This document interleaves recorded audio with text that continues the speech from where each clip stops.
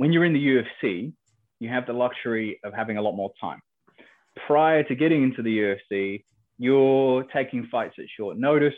You're having opponents pull out. It's a lot more unpredictable. It's a lot less stable. So this is where you start to develop sort of agile approaches. And what I started doing was, right, if we can establish good training residuals, and I think that having high levels of isometric and eccentric strength are really important for combat athletes because it helps build their robustness. And what we do is we spike eccentric and isometric strength semi-regularly with supramaximal methods, sort of quite intensive, very low volume stresses that would then allow us to then, if we do get that demand for a fight, we can then peak almost immediately. I'm your host as always, Todd Davidson, and on episode 46 of the Platform to Perform podcast, I was delighted to be joined by Will Wayland. Will is the co-owner of Powering Through, his strength and conditioning facility that provides both coaching and consultancy services to MMA fighters, professional boxers, and professional golfers. In today's podcast, I was keen for us to unpick the similarities and differences between these groups of athletes, as myself and Will discussed, rotational and ballistic work for golfers and mixed martial artists, the concept of reals versus feels, and how to separate how movement feels versus performance indicators of the movement itself, the concept of training residuals, supramaximal eccentric training, and why this makes year-round training even more important for golfers and mixed martial artists. If you want to check out Will's work, then head over to simplyfaster.com to read up on the articles that were mentioned in this podcast, all of which will be in the show notes. Thank you very much for listening, and I'll catch you on the other side. How are you doing today, Will? I'm good, thank you. How are you? I'm very well. We'll kick things off with the same question that I kick it off with everyone, and that is, why do you do what you do? That's a good question. That's better than the question of tell us about yourself, because I hate being given that question over and over again. Because after you've introduced yourself once, that's enough. But anyway, basically facilitate education. I'm of the opinion that coaches are teachers, and one thing we're trying to do is teach, if it be strength and conditioning, if it be sport. What we're looking for at the end of the day is developing competency and facilitating change that hopefully leads to performance gain at some point down the road. But the big thing is teaching competency and just teaching in general. And I'm going to segue already. One of your articles I was reading in the week that I really enjoyed was talking about keeping athletes adaptable, and it makes sense given the current climate we're in. That you said it's sort of no point if the athletes don't know how to adapt their programs or their sessions themselves. So how do you go about doing that? So occasionally, you'll because athletes are creatures of habit, and the athlete lifestyle, there's a comfort in it for many of them because it's a monotonous, predictable life. For a lot of athletes, it's the same thing week in, week out, and the security in that. And a lot of people would like that. They like feeling safe. They like feeling secure. They know what's coming over the hill. There's a predictability to that way of doing things. And what I discuss is, especially with a lot of the athletes I work with who travel an awful lot, they're constantly throwing curveballs and having to adapt their training program very, very regularly. And some people can't handle it, and they just throw up their hands and walk away.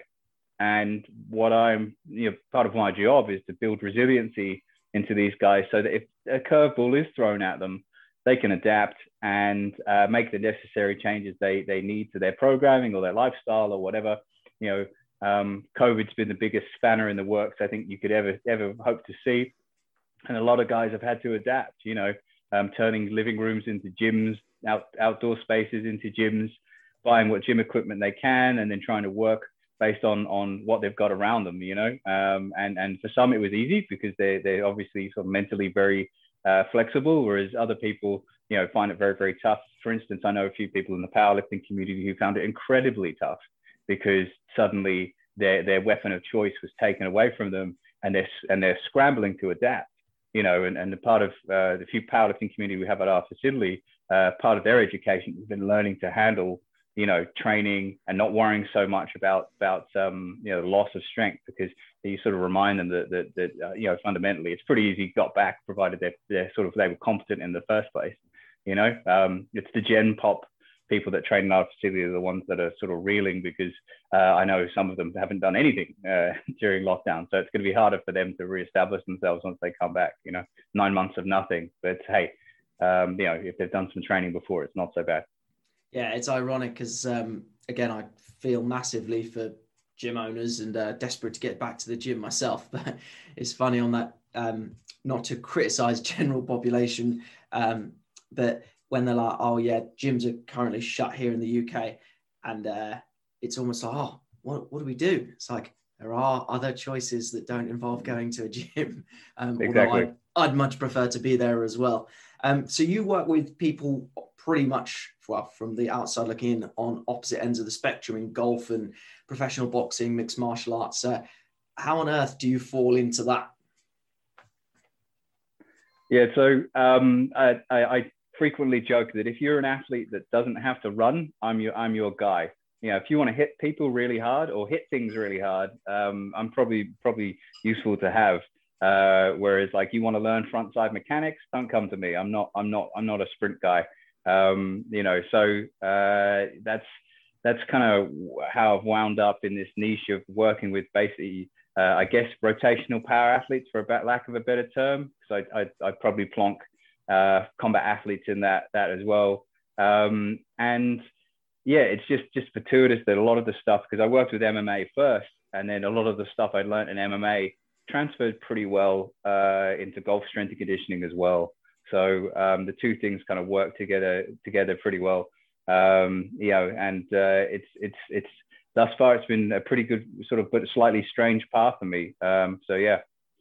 And in terms of assessing rotational athletes, whether it's an M&A guy, a golf chap, what does that assessment process look like for you? So everything starts with their relationship with the ground. It's very important that we assess their ability to produce force, and both their ability to produce force very rapidly. So the two tests we use for both sort of fundamental strength and conditioning tests of isometric mid-thigh pull, counter movement jump impulse. And those both look the same for MMA fighters and for the golfers. And the UFC PI use the mid-thigh pull. They use counter movement jump impulse. We at the European Tour Performance Institute use mid-thigh pull and counter movement jump impulse, because these are measures of general athleticism. And we know that MMA fighters benefit from improved low body strength.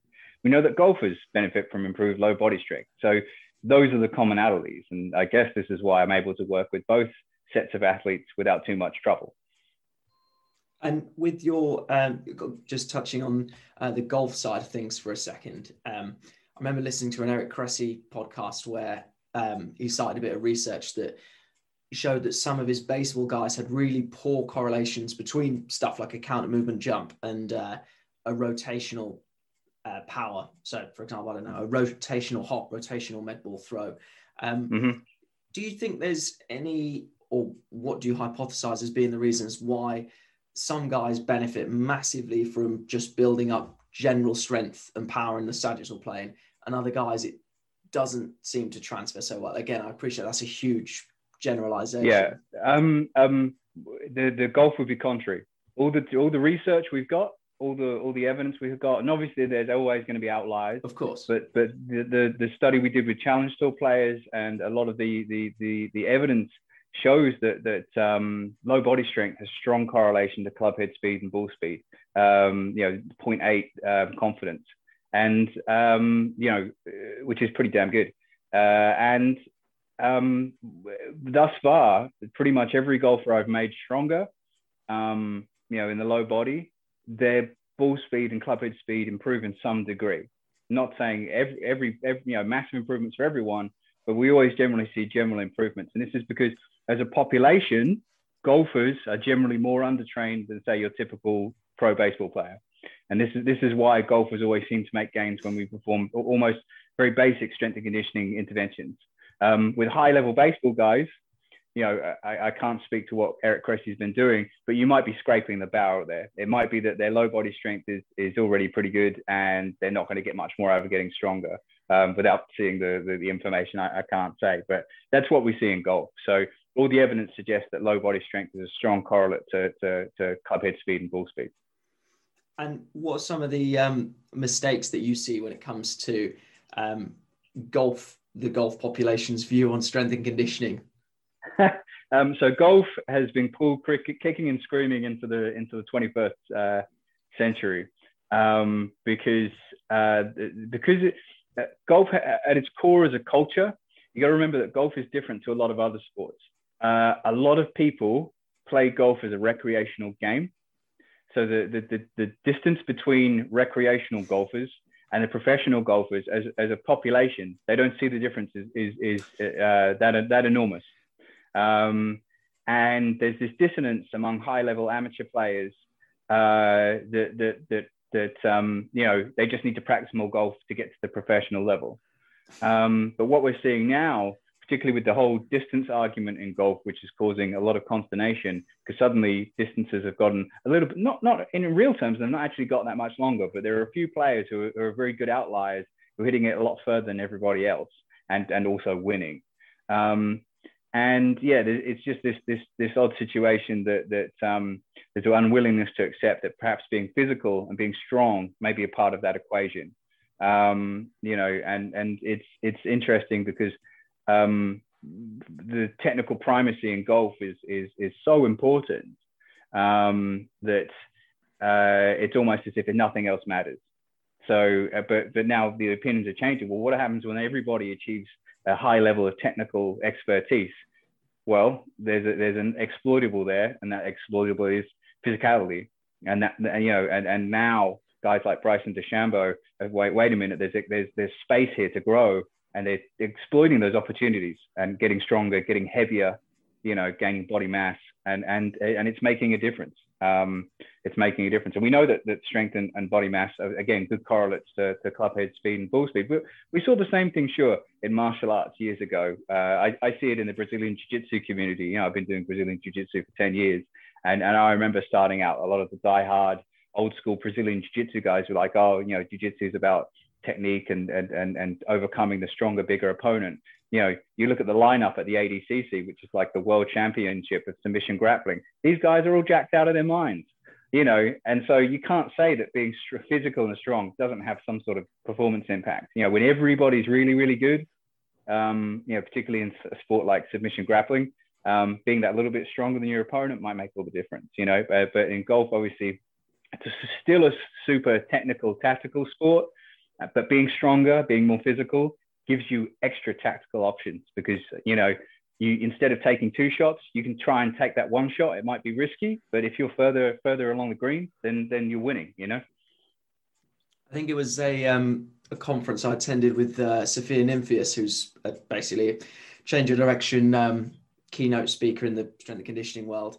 And she was talking about physical qualities versus technical qualities in the skill of change of direction. And she's like, ultimately, strength is important, and obviously technique's important, but you can't use strength that you don't have. And I'm think it's kind of the same with golf in the sense of we're not saying that the power lifter is the person with the biggest drive, but equally, if you've got no strength, then you're probably going to break at some point.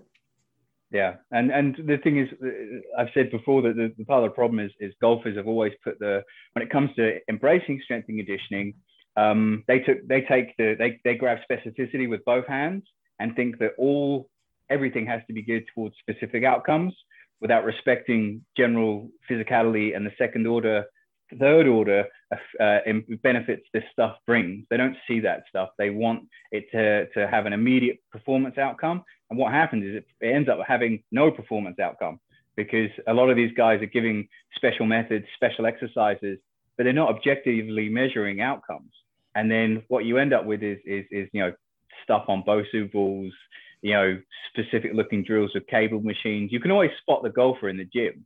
You Google or look up a hashtag of golf fitness, you're in for a fun time, because there's some interesting interpretations of what specificity for those guys should be.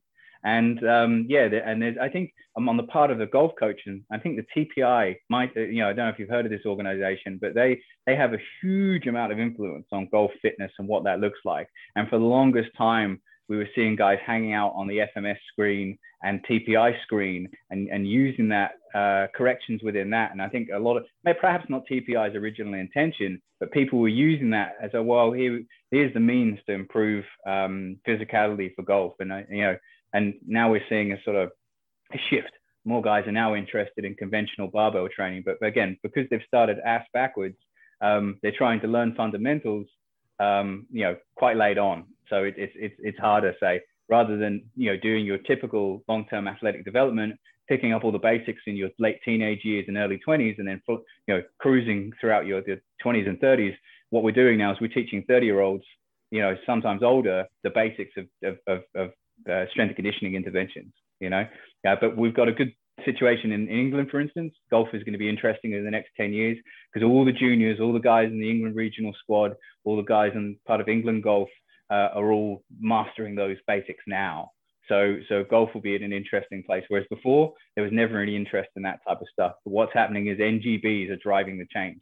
Some NGBs are better than others, but the NGBs are driving the change in golf when it comes to embracing strength and conditioning.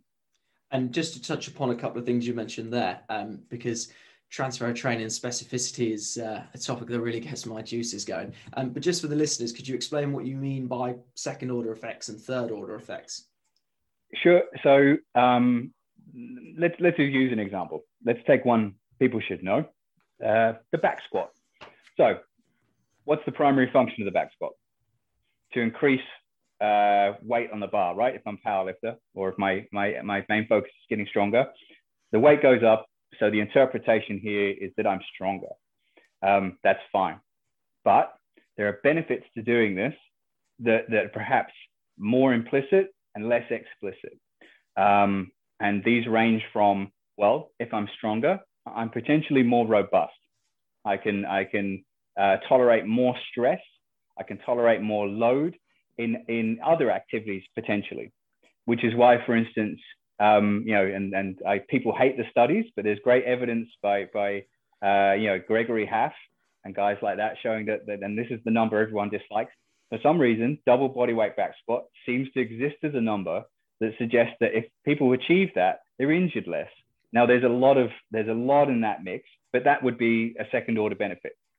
Third order benefit would be something very peripheral. For instance, I don't know, back squatting, because let's say if I get good at doing heavy singles, there's an intensity and an intent that comes with that perhaps then can proliferate into other aspects of my life, and that would be a third or even fourth order benefit, stuff that's not really the aim of training, but it's something that comes as a benefit of training. Mental well-being, for instance, a lot of people pay lip service to mental health. Well, you know what, doing a heavy back squat and getting a new PR or something, I walk out of the gym and I'm the boss. I feel really, really good about myself. Well, that's not the stated aim of training. That's not what I'm there to do, but I feel good as a result of that. So that would be a tertiary benefit that's perhaps not the stated aim of just getting stronger, putting more weight on the bar, right? So this is what we mean by second and third order benefits or effects. Yeah, and it's funny because I was speaking to a previous podcast, Jeffrey Chu, last night about just making sure I had in my head the terminology you were using and some terminology that I've been using. But I was thinking when you get to a point where, and again, you mentioned the 2 times body weight back squat. Another thing that strength and conditioning coaches love talking about is being quote unquote strong enough. And in my head, I was thinking, right, when you are whatever that strong enough figure is, does it then get relegated to something like, I don't know, a confidence booster, or I don't know, just psychologically getting the athlete in the right place? You also mentioned the FMS screens and the TPI screens. What is your general opinion on those for golf? And if you're not a fan, then what would you suggest as an alternative? So you got to remember this. I came to golf as an outsider, and I came from a combat sport. So I looked around at the golf landscape. I did my due diligence when I got started with golf, and I looked at what everybody else was doing, what the thinking is, what the rationale is behind that stuff. And I guess the biggest problem with the TPI stuff is this. They make a lot of bold statements, but they do not evidence their statements past anecdotes or N1 outcomes. They're not really willing to have the outcomes of their approach put under a microscope. Now, because they're kind of adjacent with the FMS stuff, there's a study just this last week, I think, that shows that FMS scores, again, aren't particularly great predictors, and that if people know the tests, they can cheat the tests, which was the study, I think, from this week that came out. So that questions the relevance of that type of testing.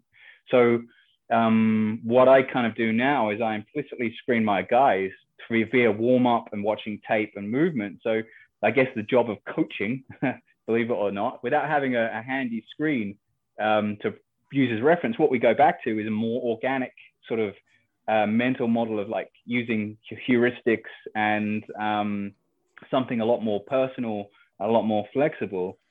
We have a screen we use at our gym, but it's a general physical assessment. We don't sell it as a golf assessment, and that's where our physios do a once over on everyone and make sure that sort of everything moves well. But we give it enough plasticity that we can mold it to around the individual. So we're not shackled by strict, criteria. And we found that sort of, slightly looser model works better than having strict screens. For instance, I've had guys who playing on the European tour, some of the best golfers in the world with club head speeds of sort of 130 mile per hour plus. They're failing TPI screens, but these guys are performing at the highest level. Now, the implication from TPI is that if they were to master get better at the test of the screens, their golf would somehow improve. That's the implication. They don't say that explicitly, but that's what they've always implied. And I guess this is part of the problem with this stuff is the lack of objective measures. If you believe in your method, open it up, let people test it, let them do the research on it, or do your own research, either negative or positive, and be open about it. But if you're trying to sell something, however, you don't show your hand, because I'm guessing I'm implying now that perhaps they don't actually believe in their outcomes. If you're open and transparent and want to sell more, you get it verified, and then if the evidence backs you up, you probably sell more of your screens and programs and courses. You know what I'm saying? And then on the flip side, when you realise that all of a sudden what you were anecdotally promising doesn't deliver, it could be disastrous. Well, this is the risk, right? This is the risk, and this is why golf for a long time, particularly from a physical training standpoint, was not being objective enough. Which is why, the guys who came ahead of me at the European Tour Performance Institute, they said, right, we need to mid-thigh pull and we need to counter movement jump impulse, do some rotational testing and objective neck testing that has existed in sports for decades and bring it to golf.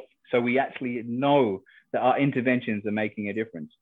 And now, because more guys are interested in club head speed and ball speed, I'm picking up clients because I said, right, what's your club head speed, ball speed?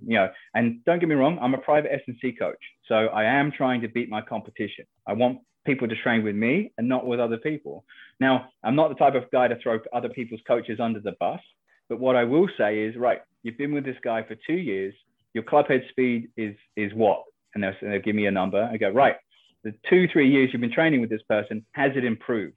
And they're like, no. And it's like, well, how can you be sure the intervention you were doing was making any meaningful performance impact? And it's a hard question. And a lot of these guys scratch their heads and they're like, oh, bollocks, I might have wasted 3 years of training, not making any real headway. Yeah, don't get me wrong. If you're less injured, that's also good, but, in terms of like objective performance impacts, you've got to be honest with yourself. And this is where golfers differ from other athletes, I guess. Perhaps MMA fighters are the same, but they're fiercely loyal to the coaches around them. And they aren't willing to make staff changes when needed, because you got to remember each golfer is basically his own, to some extent, acts as his own performance manager. and he's responsible for picking and choosing the people around him.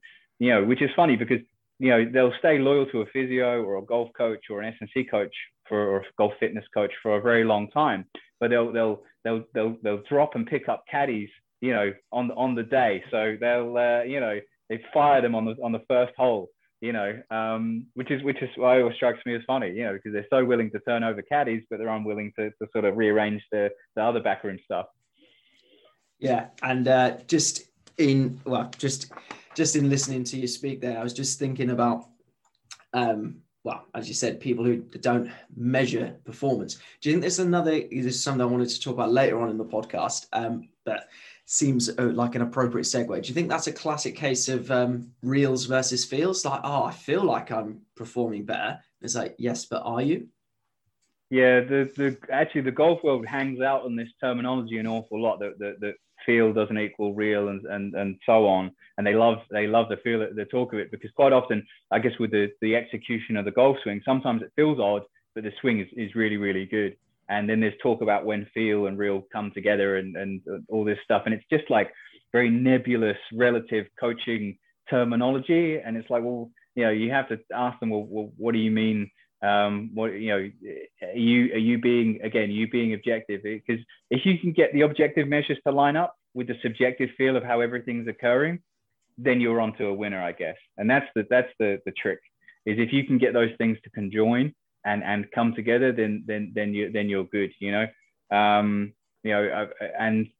I guess it's also having faith in regular objective performance testing. And I think that's what golf for a large part is lacking. It's changing now.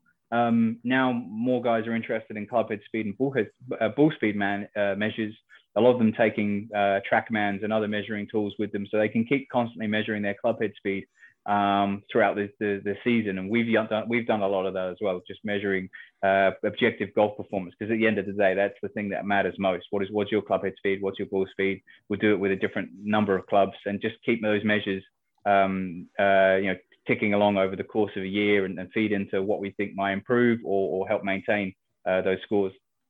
Do you ever have, in terms of club head speed, obviously if they're under, for example, depending on the stage of the season, if they're under a lot of training stress, then, and depending where they are in their golf season, is there ever a point where, for example, it goes down and you've got to educate them and say, look, this isn't going down longer term? Or, for example, is it a case of, if it goes down, this is shit, what the hell have we been doing?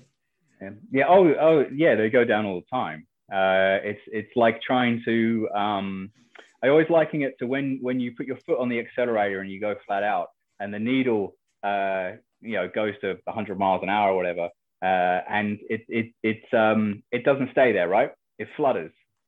And if you're hitting peak performance and maintaining, a good in-season training regimen, you'll see that natural fluctuation in your club head speed. Because it's quite sensitive to neural fatigue, is the other thing we've found. And then over the course of the season, because the season's quite rigorous, and people don't appreciate this in golf. For instance, we measure their body weight and their club head speed over the course of a season. I've had guys lose, like 4 to 5 kilos over a season, because generally they're traveling a lot and the food is bad. And their club head speed will drop subsequently as well. We'll often see losses of up to 5, even up to 10 miles per hour over the course of a really long season. And it's because, it's hard work, disrupted sleep schedules, inconsistent training, all that type of stuff basically starts to bleed the athlete a little bit as they progress through the course of the season, which is why if you're amateur or sort of middle level golfer, you'll play every event you've got available to you. When you're at the very highest level, you have the luxury of kind of choosing a little bit of what events you want to do. And you can take weeks off to try and recover and rebuild. And then the other time we see club head speed kind of drop is when we do our off-season intervention. Quite often during the heaviest training cycles, particularly if I'm using a lot of eccentric or isometric stimulus, we'll see a drop in club head speed. And that's just because of general fatigue and very high levels of allostatic stress or whatever. So, but then what we see is a subsequent supercompensation, and the club head speed comes back up higher, hopefully, if we've done everything right. And without revealing all of your secrets, so you mentioned about your big hitters manual with Terence Kernel. So if club head speed is really sensitive to fatigue, then what might a sort of, I suppose, a weekly template or a weekly overview look like for a golfer trying to improve this then? Yeah, so in that manual, we outline like a basic 3-day week strength plan. With plenty of med ball work, and a lot of fundamentals really, because the Big Hitters Manual was aimed at sort of college age or high school age athletes. It's kind of a more of an introductory to sort of a general well-rounded strength training routine.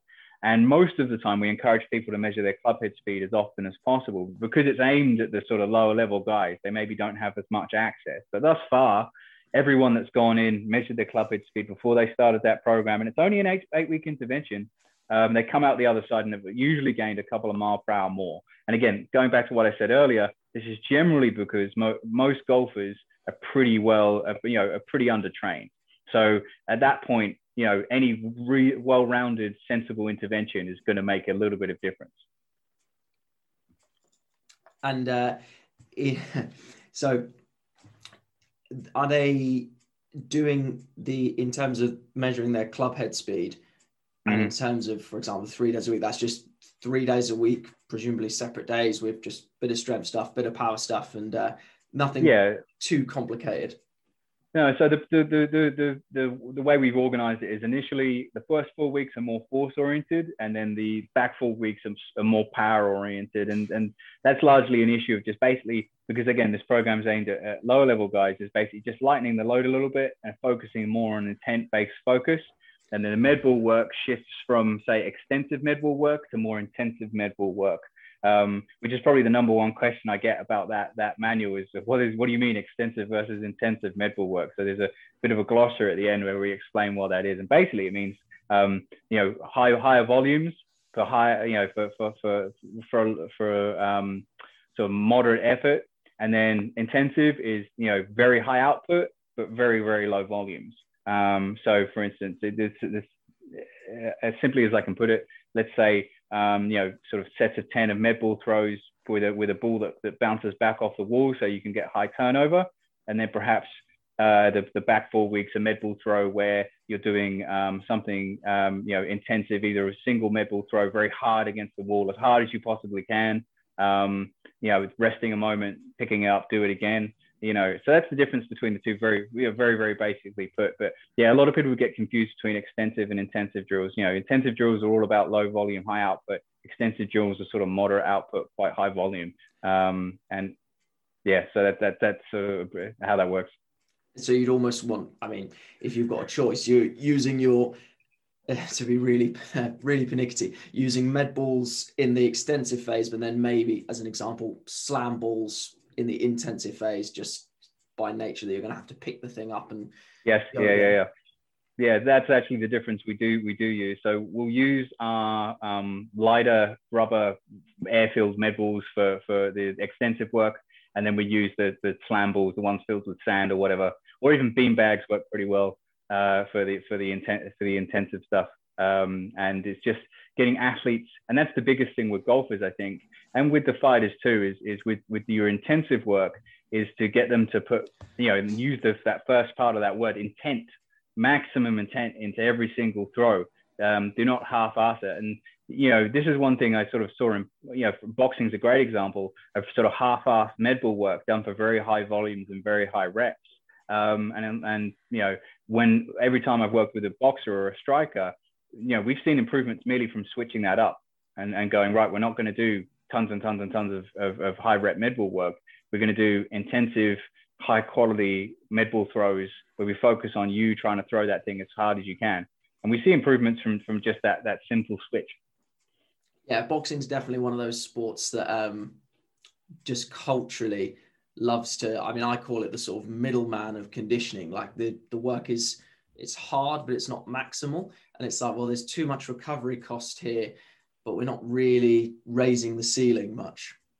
Yeah, there's a saying I use that medium is the highway to mediocrity. So, it's just, I see a lot of that, and like you're basically handicapping guys. It's like you're clipping their wins, so to speak, from a force expression standpoint, because you're just giving them a bunch of middle ground, nothing work. That's a grind.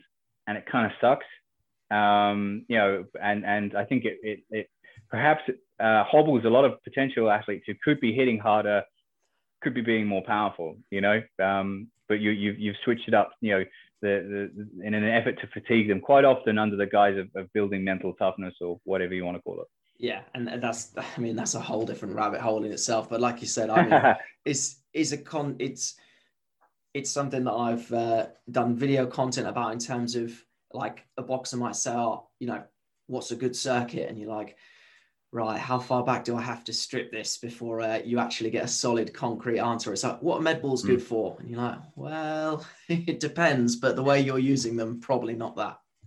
Well, this is where with a lot of boxers, I've used potentiation clusters in the past, where we'll have them. It's not a circuit per se, but it's like a marriage of French contrast and cluster work, and we'll have them go from, you know, a single squat to a med ball throw to to like a jump squat or something, to a box squat or box jump, and we'll cycle these movements as singles and do them in a cluster fashion. That way they kind of feel like they're doing a circuit, but they're not. What they're actually doing is a cluster circuit.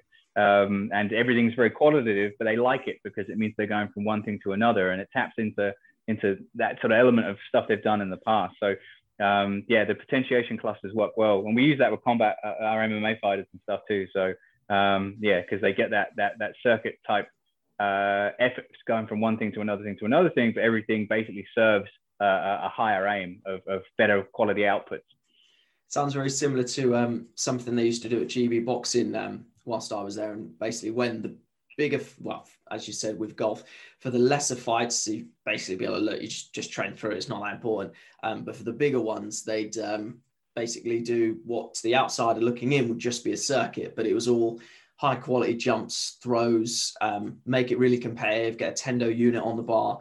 And psychologically, the boxers would love it because it wasn't that sort of grindy strength type stimulus that they've been presented with weeks prior. And they just leave feeling really fresh, even though the irony being that they've just done some really high output type of work.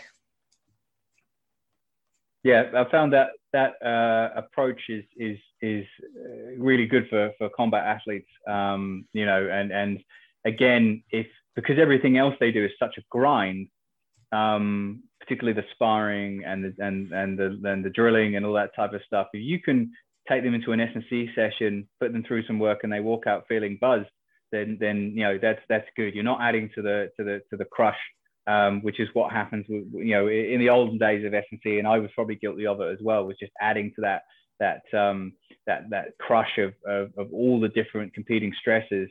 You know, and now it's if you can keep it sort of, you know, approach it with brevity. Think about the whole idea of via negativa, you know, doing more with less, and that's the way sort of combat sports S&C has changed for me. Is that I'm doing a lot less, but we're getting out a lot more. And speaking of that, again, this might sound a little bit paradoxical when I try and explain it, but something that you mentioned in one of your articles that I really loved was, instead of doing a sort of traditional 8 to 12 week training camp, you're talking about building training residuals throughout the year so you can actually get more out of that official 8 to 12 week training camp. Do you want to talk about the thought process that's led you to that? Sure. So that basically was a situation where I was working with a lot of guys who were sort of, I guess, intermediate level. When you're in the UFC, you have the luxury of having a lot more time. Prior to getting into the UFC, you're taking fights at short notice. You're having opponents pull out. It's a lot more unpredictable. It's a lot less stable. So this is where you start to develop sort of agile approaches. And what I started doing was, right, if we can establish good training residuals, and I think that having high levels of isometric and eccentric strength are really important for combat athletes because it helps build their robustness. And what we do is we spike eccentric and isometric strength semi-regularly with supramaximal methods, sort of quite intensive, very low volume stresses that would then allow us to then, if we do get that demand for a fight, we can then peak almost immediately because the strength and low tolerance that they've built from doing these very intensive, very high quality methods gives us a great base upon which to build. And thus far, I've not had too many fighters who've been seriously hurt, apart from problems that have occurred. Collision sport, combat sport, people are going to get joints hurt and stuff, but we've had no in-camp pullouts, which is quite a common problem. In MMA, it ruins fight shows where guys will pull out, with 1 or 2 weeks out, and this is generally because the training load is so lopsided, so spiked towards just before the fight. These guys break. Whereas what I'm doing is I'm giving them the most intensive strength training stimulus as far away from fight time as possible. And then what we allow to happen is, I kind of step off once camp starts, and the conditioning we do, is minimally invasive, minimally voluminous, but quite high intensity. And what happens is when we get to fight, everything's in the sparring. That's what matters, is the technical, tactical preparation. We've done the work well out of camp that will help them with their strength and robustness in the fight, hopefully. And that's kind of the approach to that, what we call compressed triphasic approach to MMA. So that's what I've been using. And you can use that, because, you can maybe do anywhere from sort of 2 to 4 weeks of compressed training. And then you've got a grace period of up to sort of 12 weeks where you probably don't need to do it again. You only need to maybe do it 2-3 times a year with that compressed stuff. And this is based off what Cal Dietz, the guy who kind of pushed the method's recommendations. And we use that compressed method a fair bit. And the fighters kind of, they hate it, but they definitely feel the benefits. Just in listening to you speak there, in terms of training residuals, then could you just explain for people who haven't come across this term before? And my second follow-up question for that is just something I'm interested to know: is the training residual of eccentric or isometric strength longer than just what your traditional lifts would be in the gym? So in short, we've actually got some good evidence showing that the training residual, say for supramaximal eccentrics, might be roughly 3 months, which is a pretty long time. And there's been really good research done on supramaximal eccentric work. And I think because it is such an outside stressor, it kind of then has that long second order bleed into everything else you do. But I think the key is you have to keep spiking it, say 2-3 times a year to keep that quality ticking over. And don't get me wrong, there's a minimum entry requirement. Like, I'm not going to let guys who are new be doing that type of training because it requires a certain level of competence. We might go back to that double body weight back squat number, but it does require a certain level of competence and confidence in the coach as well, because it's hard work. It's a hard method. It requires 2 spotters, and it requires coaching on how to do like the hand supported split squat or the hand supported squat, or how to do a proper supramaximal RDL. Like these methods are what we're using, or how to use weight releases, for instance. So there's a technical overhead that has to be hit before you can start implementing supramaximal stuff. But in terms of training residuals, it's how long the training effects last over a period of time once that particular stimulus, there's a cessation of that particular stimulus. So once you've stopped using that particular approach, how long do the benefits last for? And it's funny, a study dropped just today or yesterday showing basically minimal intervention for maintaining strength and fitness levels. That was in Gen Pop, but because COVID's have everybody reeling, going, oh my God, I'm going to lose my gains. Well, it actually looks like residuals are perhaps longer than we think. And the intervention we need, I think that's from the study I was reading this morning, it was a single set of exercise at an appropriate intensity once a week is enough to maintain strength gains. And it's like, well, that changes everything, particularly for in-season approach. Now, obviously, because the in-season, you've got other demands, that you've got to try and stave off the competition of. but you might need to do a little bit more.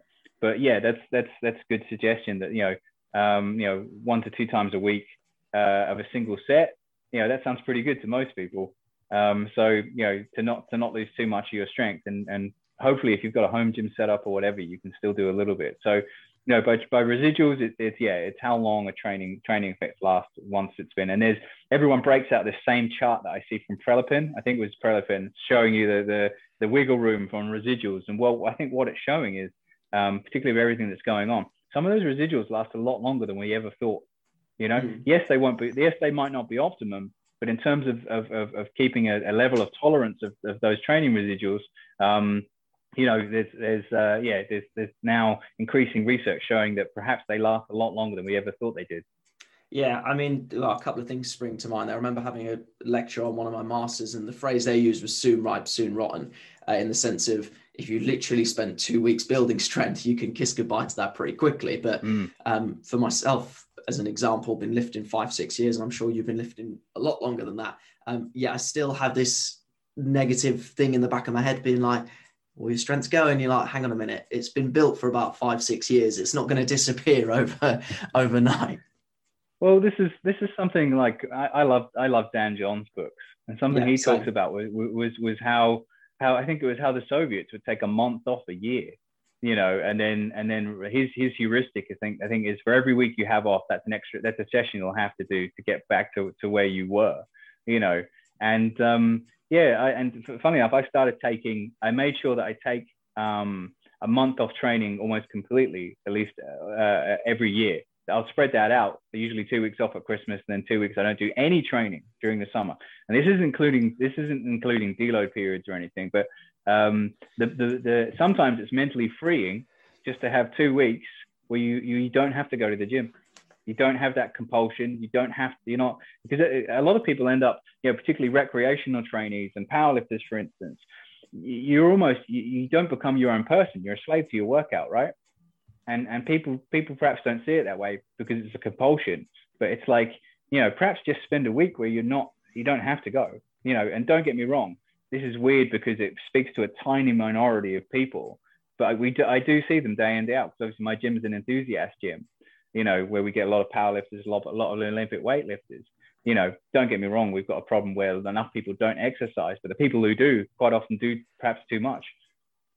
Yeah, I've definitely been guilty of being married to training, for want of a better word, and thinking, for example, if the program's set up in a certain way, oh God, but I've missed this day, and now what am I going to do? Whereas now it's just like, right, here's my sessions, here's an ideal order, here's a sort of not ideal but better than doing nothing order, and you know what? If there's not a competition coming up, and I don't know, this exercise gets substituted for this one, as long as the adaptation's the same, it's really not as important as I probably once thought it was.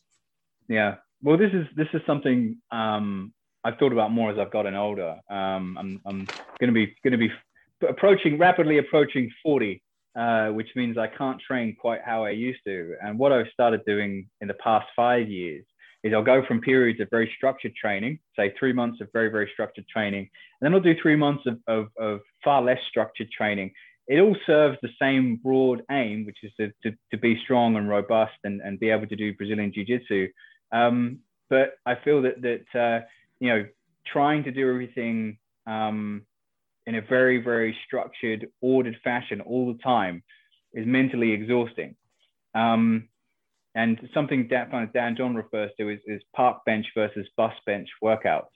And the bus bench workout, or training period is where everything's on time, it's planned, it's structured, what's going to happen. And then the bus bench, the park bench workout is you're there at your leisure. You're doing things you enjoy. You're taking your time. You're under no obligation to be doing anything. And I found that flowing from those over, say, 12 to 16 week periods. So for instance, I finished a whole weight releaser cycle. I don't want to look at another weight releaser for at least 12 weeks, So after doing all this weight releaser work and then super maximal stuff, like I feel it in myself that I need some time now. 12 weeks, I'm going to do very unstructured training, a lot of whatever I feel like, but because I've been lifting and doing this now for nearly 20 years, I have a level of competence that I can break out and do what I feel like more and more, whereas, perhaps when I was 18, 19, I needed to stick very fiercely to those fundamentals and those basics. You have to earn an abstraction. You don't get to do that from the get-go. And this is what we see, with a lot of, I guess, fitness, particularly younger generation, is the willingness to engage in abstraction early on. It sort of you end up shortcutting yourself, whereas if you do engage in fundamentals early and stick to those and adhere to those, you earn the right to then play that little bit more later on. We see this in sport as well. You get the basic fundamentals down, then you can explore later on. And the same is true for lifting, so, we're not getting into Joel Seedman territory, but you'll occasionally see me toy with lifts that are sort of novel or different. So, if I want to try a cycle of staggered trap bar deadlifts, I can. If I want to try, perhaps doing, snatch grip dead RDLs for a while instead of, conventional grip RDLs. If I fancy doing some Zercher work, if I fancy doing some, novel med ball work or perhaps some different contrast work, I can play with that stuff. And this is the thing, and I posted about this recently, eating in your own restaurant and just embodying the virtues you espouse and experimenting and tinkering, which is important to sort of personal and professional development. So that kind of all ties in. There's a couple of things I've just resonated highly with what you've said there. And I hope people don't miss the nuance in what you've just said. I was watching a Brett Contreras video the other day, and somebody asked him about programming. And he said, look, I basically wing it. But he's like, the fact is I've been doing this for 20 years. So my wing it is probably better than, your wing it or whatever. But yeah, it's funny because that theme has come up in a few podcasts. Myself, I'm currently doing Dan John's Even Easier Strength, because I'm like, if I can't commit to 2 sets of 5 with the equipment I've got available, then I can't commit to anything. It's more, right, this is going to give me some structure, but it's not going to be overbearing. And even then, playing about with some gymnastics rings once a week, just messing around with working towards a one-arm chin-up. And I've been training that once a week and still been progressing quite nicely. And to be honest, I've just been using that as a bit of fun rather than, let's test minimal dose training. But it seems to be working. GB Judo also I remember listening to, I think it's Alan McDonald, and he was talking about this 2 times bodyweight back squat. And he said in his head, he'd rather get someone, if once they've got this 2 times bodyweight back squat, he'd rather see how many different ways they can perform a 2 times bodyweight back squat rather than go from 2 to say 2.5 as an example. But yeah, for me, especially with combining calisthenics, powerlifting, the more strength you've got, the more you can play with it. And to be honest, I remember asking my powerlifting coach, I was, why are we doing this variation? What part of my lift's that going to help with? And he's like, it's literally just something different. Like, don't think that this is the magical variation that you've been missing. That's the key to all your lifts. It's literally just, we're switching it up so you become desensitized to stuff we might use later on. Yeah, and this speaks to another approach that I took from Mladen Jovanovic in the everyday maximum approach, and I guess it's partly inspired by sort of some of the Bulgarian method, which is sort of work to a heavy single every single day. I guess it's slightly different in the with the EDM approach for everyday max that I use. It's a good way to spike training intensity in season. So you work up to a heavy single, but it's with a max that you can do any day of the week. No hype, no back slapping, no triple espresso, nothing like that. And you perform that lift, and then what I'll do is quite often prescribe back offsets at a percentage of that daily EDM, and we'll use that to help spike training load, because it helps athletes feel stronger, which is the other thing. And we'll use that quite often if they've been on a little bit of a break, and they want to come back, but they don't fancy conventional sort of GPP cycle. They want to do a little bit of heavy lifting, so we'll have them come in and do that. I posted 2 methods on Twitter and Instagram just yesterday that we use, where we sort of do an EDM lift at the start of a session, then a lot of GPP work, or we'll pick a couple of lifts, an EDM each one for that day, and then do a couple of subsequent back offsets. Just stuff like that. And that's sort of carking back to Dan John, I remember reading an article by him where it's like, every workout, go into the gym, and this was like how to improve your front squat or something along those lines. Go in, do 2 reps, 2 sets of 2, 80% every day on your front squat. Not every day, every session. I think it was clear to point that out. Every session, go in and do that, and then see where your front squat is after 2 weeks, because that acute training spike might be enough to move the needle. And again, with the EDM stuff, we'll use that in season as well, because that way the athletes can moderate. So with the golfers, for instance, if they're in season, they'll land at a tournament, and then quite often either Monday or Tuesday they'll EDM sort of KPI lift for low body, trap bar dead, something like that. Trap bar dead's great because obviously very little eccentric stress. They can load up, pull a heavy single, then do a couple of back offsets. They feel strong. They've honored the force part of the equation of their training, and then they can move on to all the more specific stuff, and that's where sort of EDM approach works really well. But you wouldn't use that with beginners. I remember when I was renting space at a CrossFit gym, I quite often tell guys not to come in and try and max out every day because their competence isn't high enough. They haven't established high enough strength levels to warrant this sort of training approach.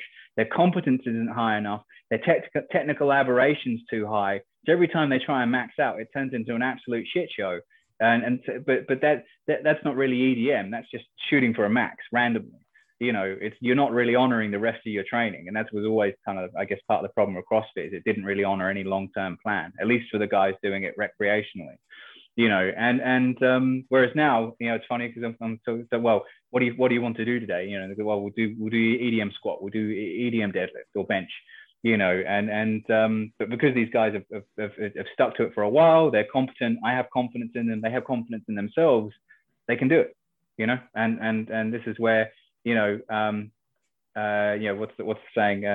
Don't do as I say, nor what as I do, or whatever it is. Okay, do as I say, not as I do. Not what I do. Yeah. So and with beginners, that's more important. Whereas when guys get more advanced, then they can start to play.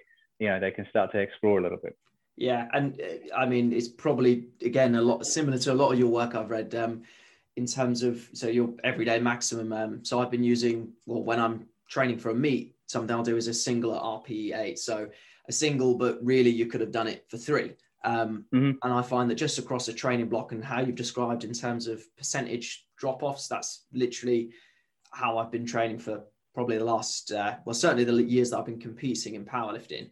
And it's been making me think about where the adaptation is actually coming from. So as an example, when I go back into the gym, when gyms do reopen, I'll have a block of GPP work undoubtedly. And then when I transition into a strength block, I'll be hitting those everyday maximums. And then I'll be thinking, right, when that's trending upwards, let's say over 4 weeks or whatever, is it because I'm producing more force, or is it just because I'm becoming more skilled at lifting at that high percentage? Again, just to go off on a bit of a tangent, I think this a lot when you see case studies presented where you take a beginner and I don't know, they squat 80 kilos or whatever it is. And then 12 weeks later, they squat, 100. And it's like, they're stronger. And you're like, well, yeah, are they producing more force or are they just more skilled at the lift? Because if the aim of the lifting is to improve force production and all we've done is get more skilled at the lift, then have we improved force production, or we just, it's sort of like, go on. There's one intangible there that you've got to account for, and this is something I'm very, very big on, particularly very, very recently. And there's a section devoted to it in the Big Hitters Manual, and I've done a few posts talking about the concept because it's a concept I'm still trying to unpick, which is the concept of intent. And it's for a lot of people, perhaps in the case of that lifter who started at 80 and finished at 100, a big part of that might be their relationship with their confidence and intent in the way they approach the lift. And this is why some of the gains we see in golf with the club head speed come from intent. And well, what do we mean by intent? It's the effort you put into something, yes, but there's more involved in intent than that. And this is something I'm still trying to work on. I'm trying to find a working model for what I mean by intent. And it's the effort you put into something, sure, but there's a lot of intangibles there. Your confidence, your technical competency, the psychosocial factors of the environment as well, because sometimes you can find more intent in certain environments than you can in others. You know, can you get into a flow state easy enough? You know, and things like that. And you know, for instance, you have a situation. I felt this personally, where this is where my training's kind of changed as I've gotten older. I used to listen to you know, sort of loud metal music and would drink the triple espresso. And I'd step up to the bar and my intent would evaporate. I'd go to lift it and it would be an absolute grind, a shit show. And it's like, well, I've overshot here. This is, I've not found that optimum sort of state of centeredness where I need to be to give this my best. So now, you know, I'm you know, skipping the triple espresso. I'm listening to lo-fi hip hop, and I'm getting into a sort of funner, sort of more contemplative state for lifting than I am, you know, than I was in the past, and everything just sort of feels smoother, you know. And I think this is again where sort of the theory of intent and the way you approach each workout, and we can measure intent to some extent with velocity based measures, and we can then try, and this has been measured, we've seen it where we've had guys you know, measure their velocity on the bar, get them to lift again, but focus on lifting it as fast as they can. Go in with the effort that you've got to go in, and you're going to lift this as fast as you can this time. You're going to beat the numbers you threw up last time on your velocity measures. And it gets better. And we've seen small interventions where they're basically, I guess this is part of the coach, where they've gone in, they've emphasized intent on every single set and every single workout, and everything is that much better. The outcomes are better rather than the people who did it with no sort of intent-based focus. And it's partly psychological, it's partly physiological, and this is why it's nebulous and relativistic. It's hard to unpick, you know. So this is sort of part of the equation too to all of this. And then those back off sets feel super breezy as a result, you know. Whereas I've done programs before that have demanded percentage of a maximum sort of at 90 kilos plus, and there's that well, I've got to get the double, I've got to get the 2 sets of 2 or the 3 sets of 3 or the 3 sets of 2 or whatever. But building to this point, you go out and you go for it, and it stinks, you know, because you're trying to honor a long-term plan that's perhaps just a little bit too long and isn't willing to adapt around your present circumstances. And this is where, you know, going back to Mladen Jovanovic's thinking with the agile periodized approach, is that you have that pliability in your training that can adapt to the present state you find yourself in. And that's where obviously EDM is great for that, because, you know how you feel. But again, it requires a minimum competency. You know, for beginners, you know, they need structure, they need order, and they will do for the first maybe year or two of training. But then once they're competent, they don't need that anymore. Yeah, and I think there's something to be said for the psychology of programming for beginners, in the sense of you'll write like an exact number. It's, I don't know, someone's barbell squatting like 20 kilos. And it's like, oh, last week I did 17 and a half. And you're like, it really doesn't matter, because you're so weak and you're so unaccustomed to the stimulus. But I also like with the EDM stuff, because I'm a massive overthinker when it comes to my own training, which is why I love it when my powerlifting coach writes me a program. But with that EDM, I'm like, oh, well, if last week, I don't know, I did X amount of weight, and I'm like, oh, do I feel like I'm this good, or do I feel like I'm, and you're like, you probably feel roughly around the same, but now you're like, right, I've got a number to shoot for. So even if I go 2.5 kilos more with the same effort level, psychologically, that feels great. And even if I don't feel great, it's like, well, the load on the bar it is determining the adaptation, but it isn't. It's like, well, how heavy it feels is what's ultimately going to determine it. And psychologically, that's quite refreshing compared to, as you said, right, I've got to hit 2 doubles at this number. Otherwise, this session's a waste of time. Yeah. And I've come out of sessions before. I think this was part of the reason why when I tried Westside, for instance, I found it such hard work, because some days when you're doing that max effort method, and I'm trying to hit 3 PBs on a novel rotation of a lift, and my heart's not in it. I can't do it, and it burned me out super fast. You know, but yeah, it was just that trying to push the envelope every single time, even if the lift's different, you know, but it's just such hard work, and yeah, that approach personally was not particularly good for me. Well, it's funny because just just hearing you talk there about novel exercise rotations and going back to what we were chatting earlier on about in terms of having periods of structured training and periods of unstructured training. The amount of times where, for example, at the moment, I've got a 36 kilo kettlebell, some odds and sods weights that I can shove in a backpack, and I'm just practicing skater squats. I'm like, oh, that's a skater squat PB. I mean, I've only really trained it for 3 weeks, but we'll take everything we can get. Exactly. And just cycling back to the ballistic work we were talking about. Sure. Are there going to be any massive differences between the kind of ballistic work you're going to have for a golfer versus an MMA guy? Or is it just all, we'll start extensive and move towards intensive? Yeah, so we honor the extensive to intensive relationship. And the other heuristic I use is the heavier the med ball we use, the less specific the throw is going to look. So we'll use like lobs and tosses with heavier med balls. But then as we get to lighter med balls, we'll switch to the throw. And when it comes to the difference between combat athletes and golfers, the difference is the relationship of their hips to the direction of the vector or the force vector of the throw, basically. So if you've got a golfer, they are always going to be throwing laterally. Whereas with the MMA athlete, at least the final part of the throw will be in the sagittal plane, because if you think about the relationship to the sport, golfers always are going to be striking laterally, whereas an MMA fighter, yes, it's quasi lateral, but it's always going to be the hips will be facing the direction of the hand. If you understand what I'm saying, yeah.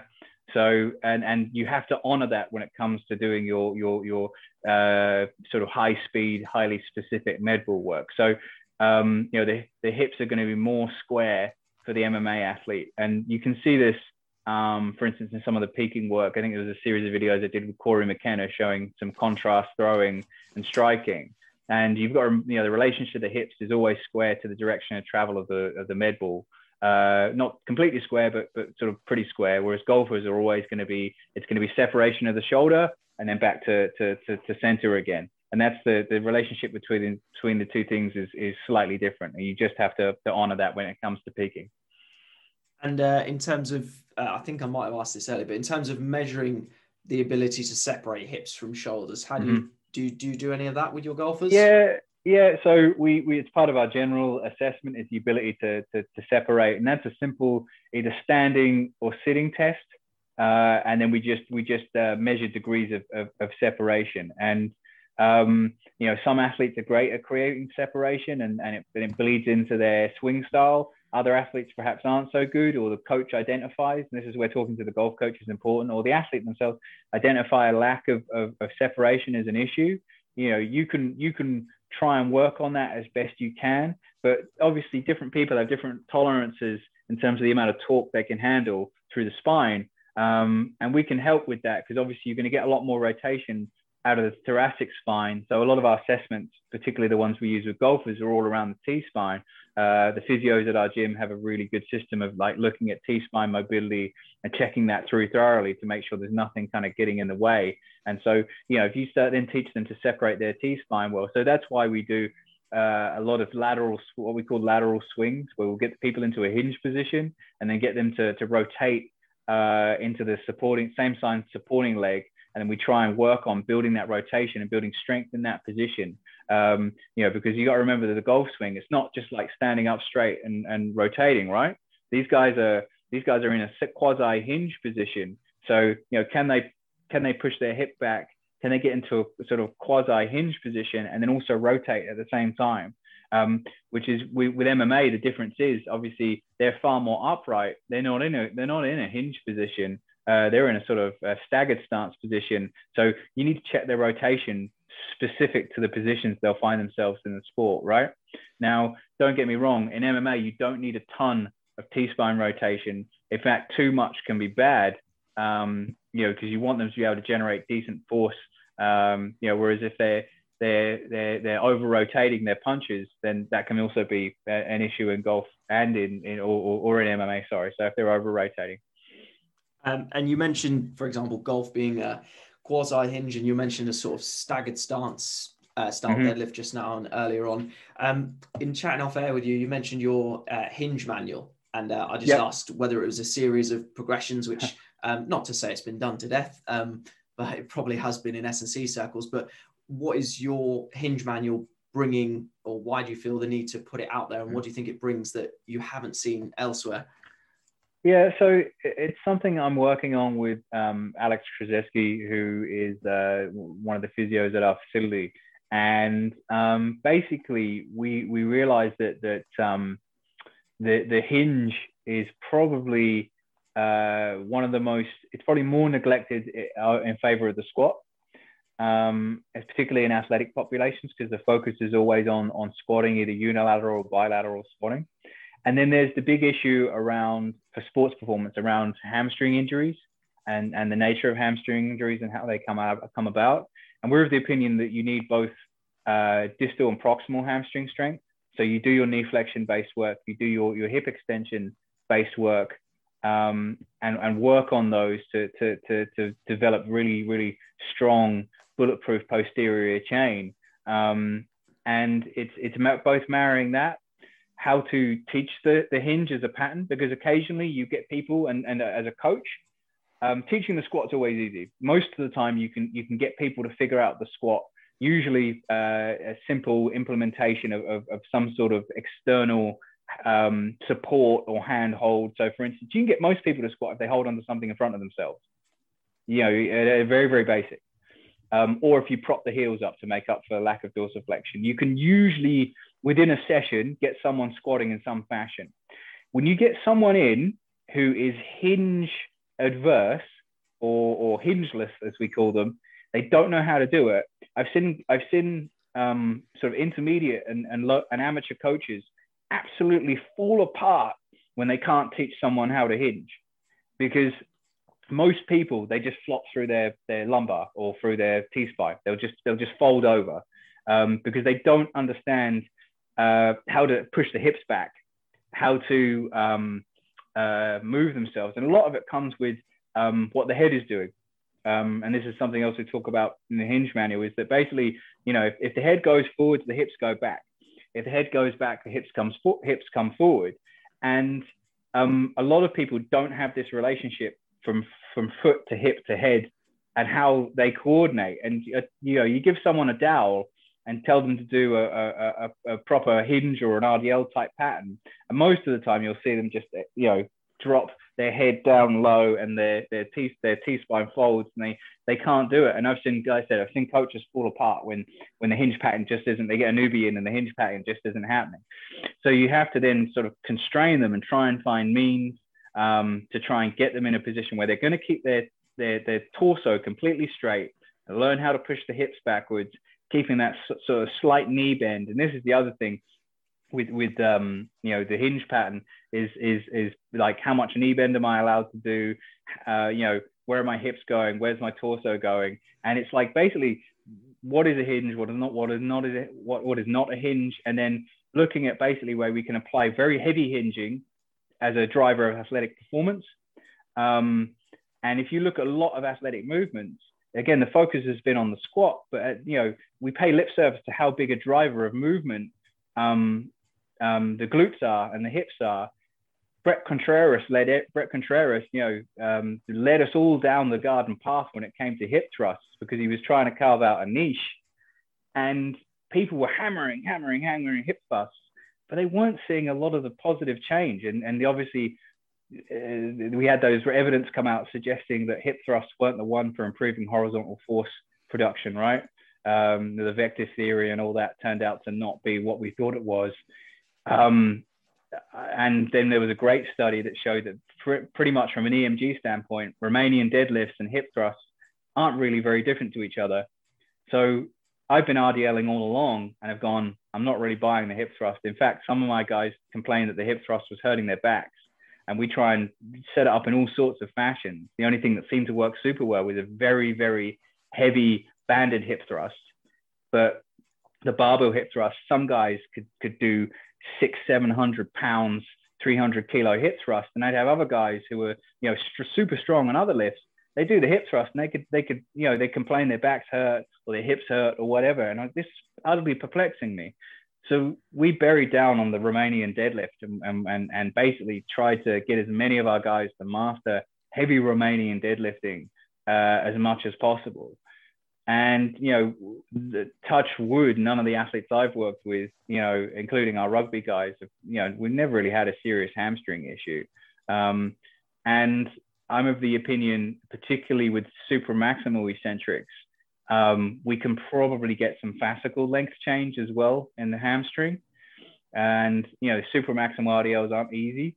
You need to be good at Romanian deadlifts to do them. But basically, you're walking out in excess of your Romanian deadlift or even deadlift maximum, and you're basically, pushing your hips back and trying to ride that down to catches, usually just below your knee. And I tell you what, your hamstrings and glutes afterwards, there's nothing quite like it. I've never had, personally, because I like to test everything I'm putting forward. I've never had glute and hamstring DOMs like that before in my life. And I've done hip thrust, I've done conventional RDLs, I've done all this type of stuff. And yeah, it was absolutely unreal. And I'm of the opinion, that if you bury down deep enough in the RDL, there's some diamonds to find there. But unfortunately, the research at the moment isn't really honoring it, because there's two problems with Romanian deadlift research. It's generally not heavy enough, and there's generally not enough competence in the practitioners performing the Romanian deadlift. They're not good enough at Romanian deadlifts, because there's an optimum point at which you want your knees bent enough that it's not totally hamstring dominant, but you don't want your knees so bent that your hamstring slacken. And this is where a lot of people get unstuck, because they're generally too much knee bend and there's too much slack in the hamstring.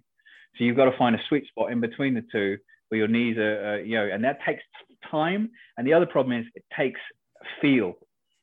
And teaching that feel to people is really, really difficult. And obviously with the hinge manual, this is something we're going to try and discuss and talk about, is like, looking for that feel. But then once you get competent at the Romanian deadlift, it opens up so much other stuff to you. I love trap bar Romanian deadlifts. I love, staggered Romanian deadlifts. Zercher good mornings, which are technically a Romanian deadlift variant if done properly.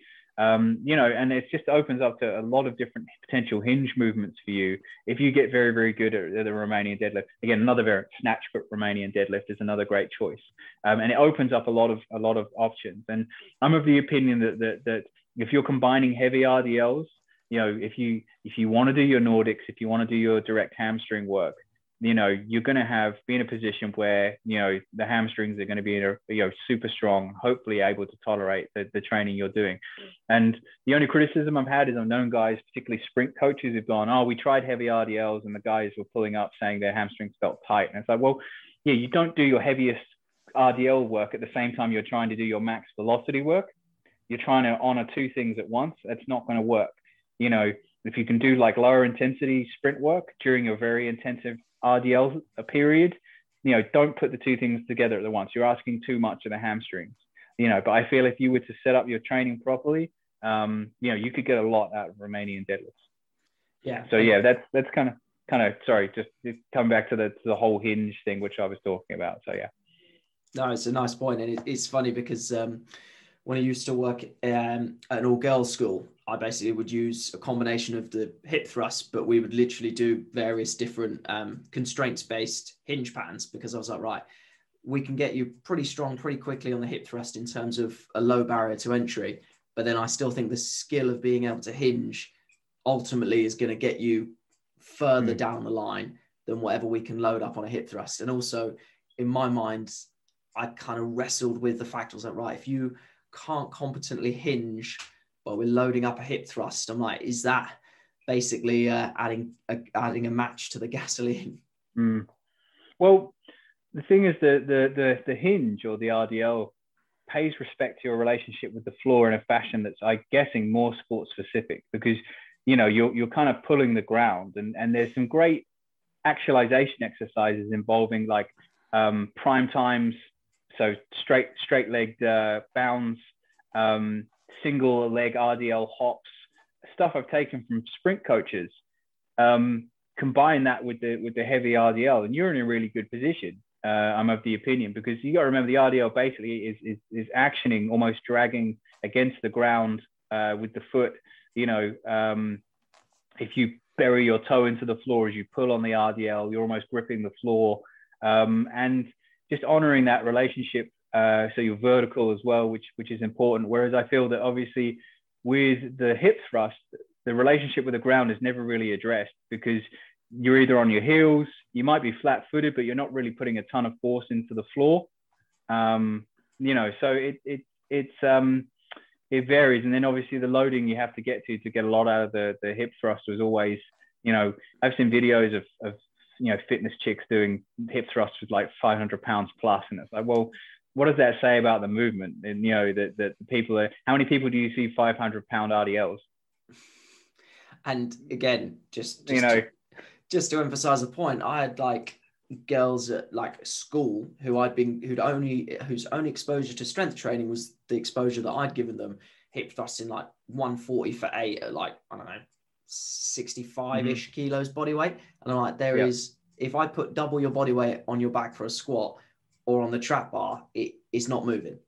And you're like, right, am I really? And it goes back to what are you measuring and what you think you're measuring. It's like, are you actually getting more robust from the hip thrust, or is it just masking over some other fragilities, should we say?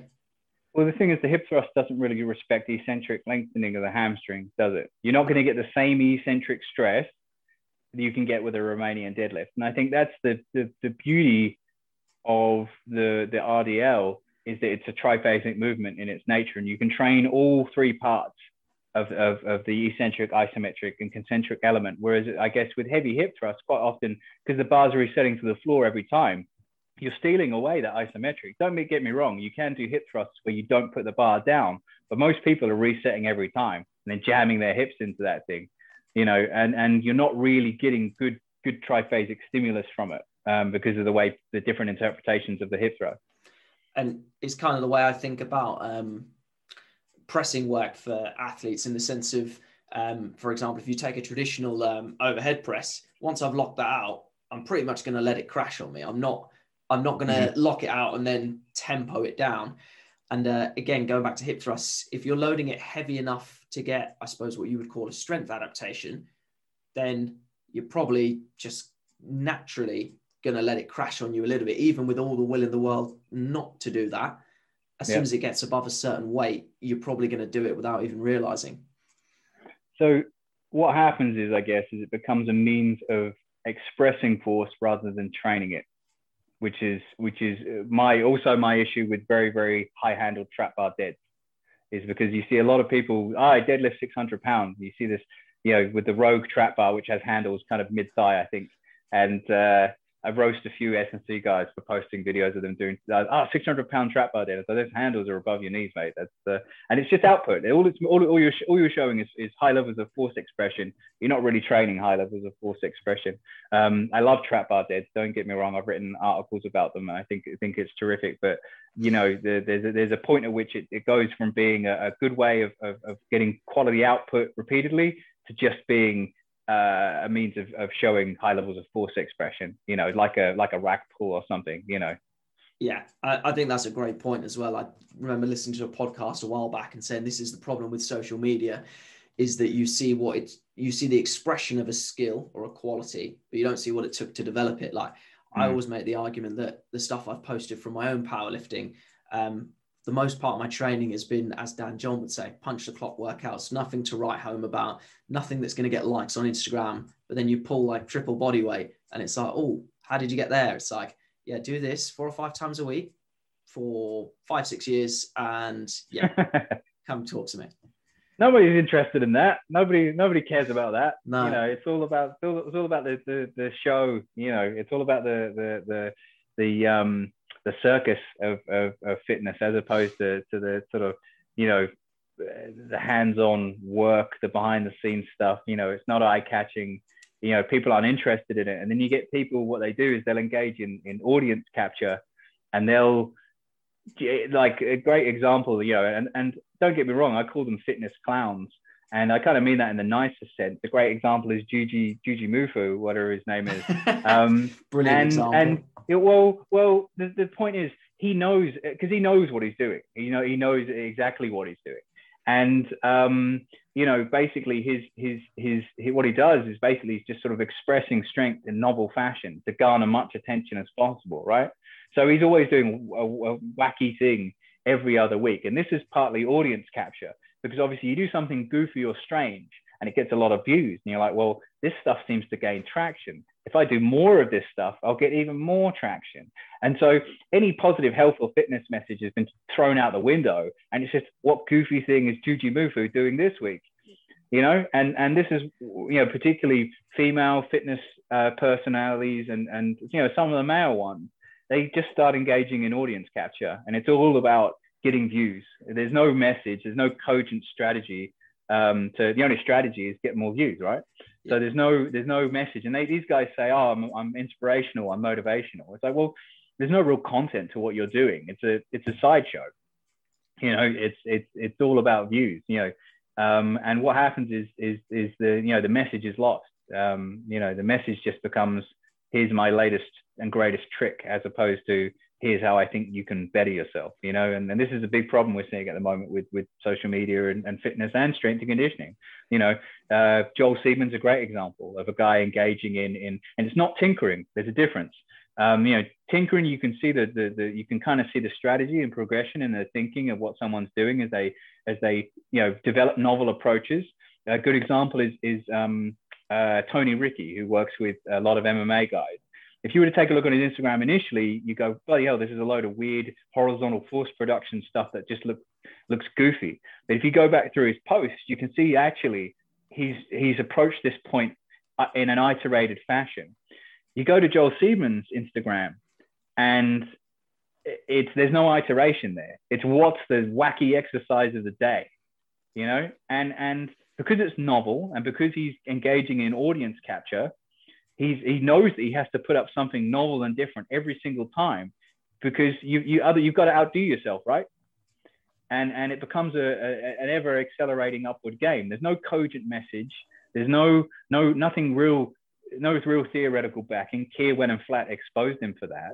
And there's no coherence. There's no strategy there, and people are going to probably have issue with me saying this stuff, but this is what I'm seeing. But not a lot of people are talking about it. I know we've gone way off that topic for what we were intending to talk about today, but I think it's important, and more strength coaches and more people in fitness need to have these conversations about what's happening on social media. And I've done a few posts about this, what I'm seeing, and it's, at the end of the day, it's people playing games and engaging in audience capture and strategies to try and maximize a following, as opposed to put out anything progressive or meaningful in terms of improving the industry or improving people's lives.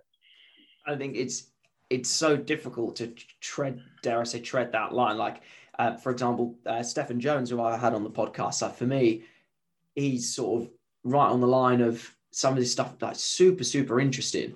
And when you talk to him, you're like, wow, there is some real well thought out methodology here.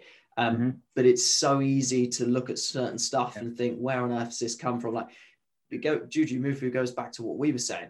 Ridiculously strong guy. I mean, I'm not going to lie. I've seen his videos of, like, he'll put on like a safety bar and like mow the lawn with 200 kilos on his back.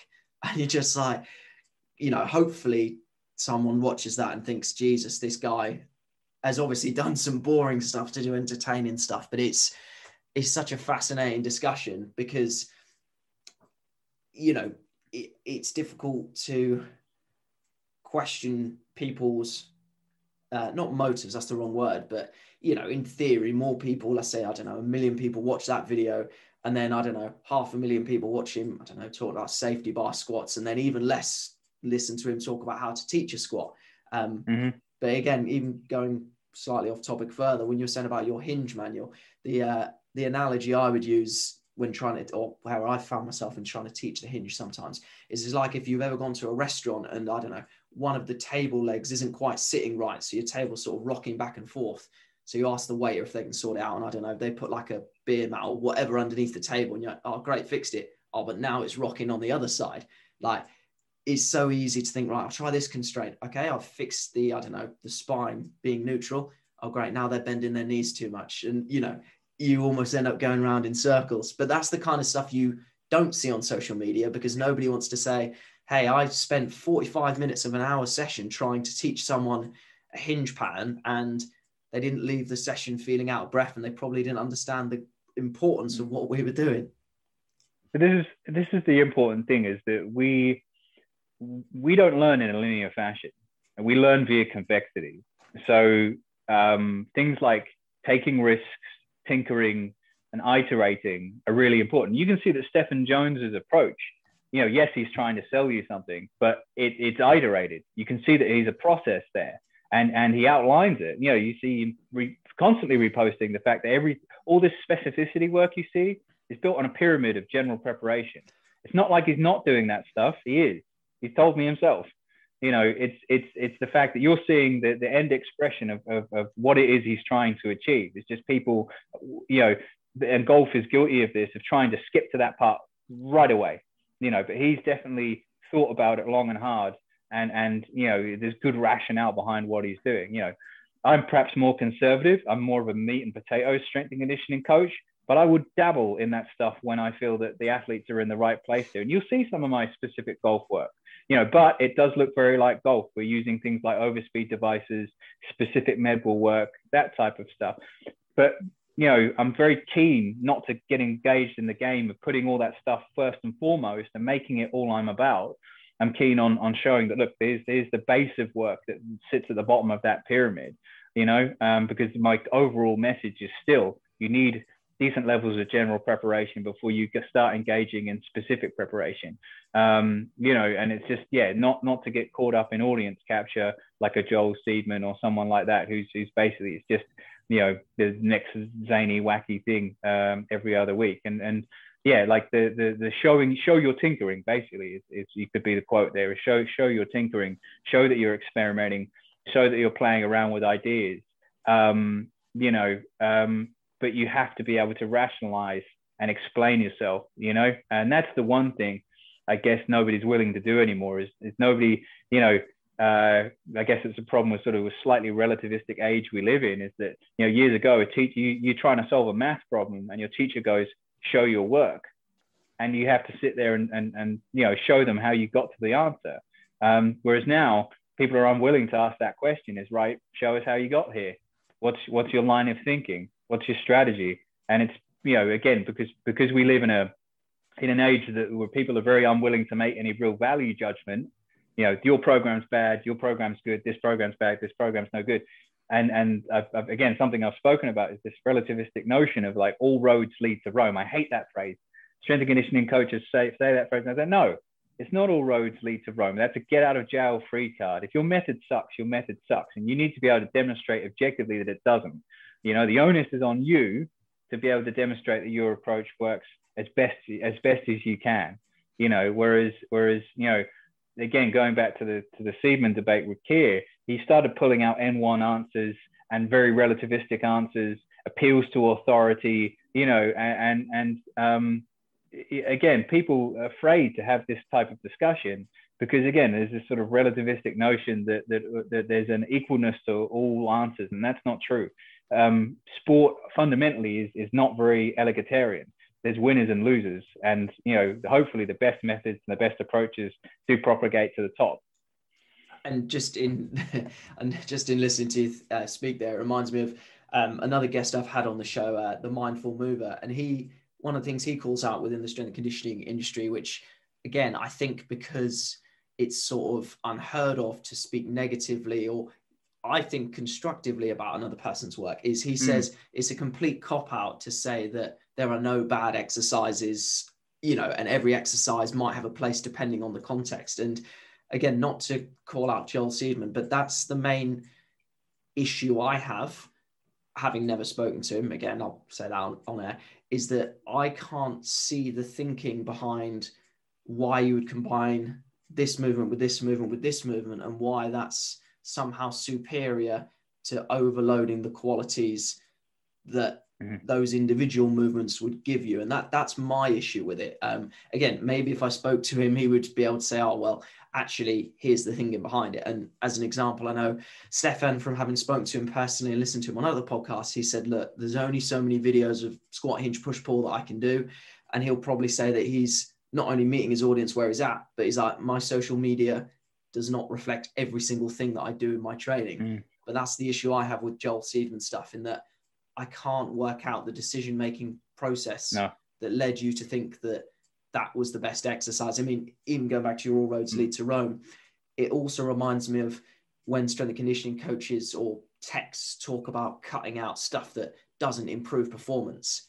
And I'm like, why are we even having that discussion? Why does it make it into the program if it doesn't? Like, why would you be like, it's kind of like what I call exercise FOMO. It's, oh, we'll put it in there just in case that is the difference maker. But it's like the TPI screens and hitting the ball, you know, with a greater club speed. It's like, I don't think that's the missing piece of the puzzle. Yeah, it's the insidious sort of marginal gains type thinking that occurred, you know, whereas most people actually don't need to focus on marginal gains. They need to focus on their maximal gains. And this is a mistake a lot of folks are making and still making, is that, you know, what can I maximize?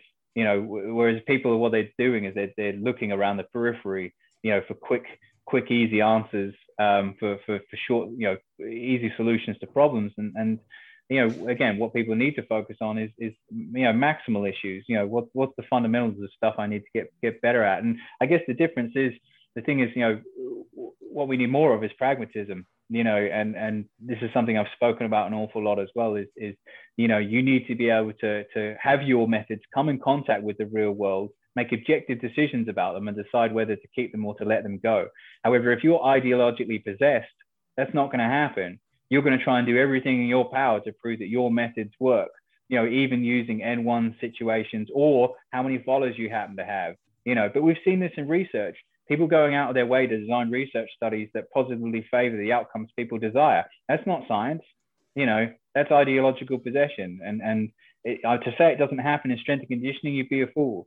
You know, we know that it does happen, and that there are certain studies that definitely do bias, you know, favorable outcomes for what the researcher wants, not what the science really should say.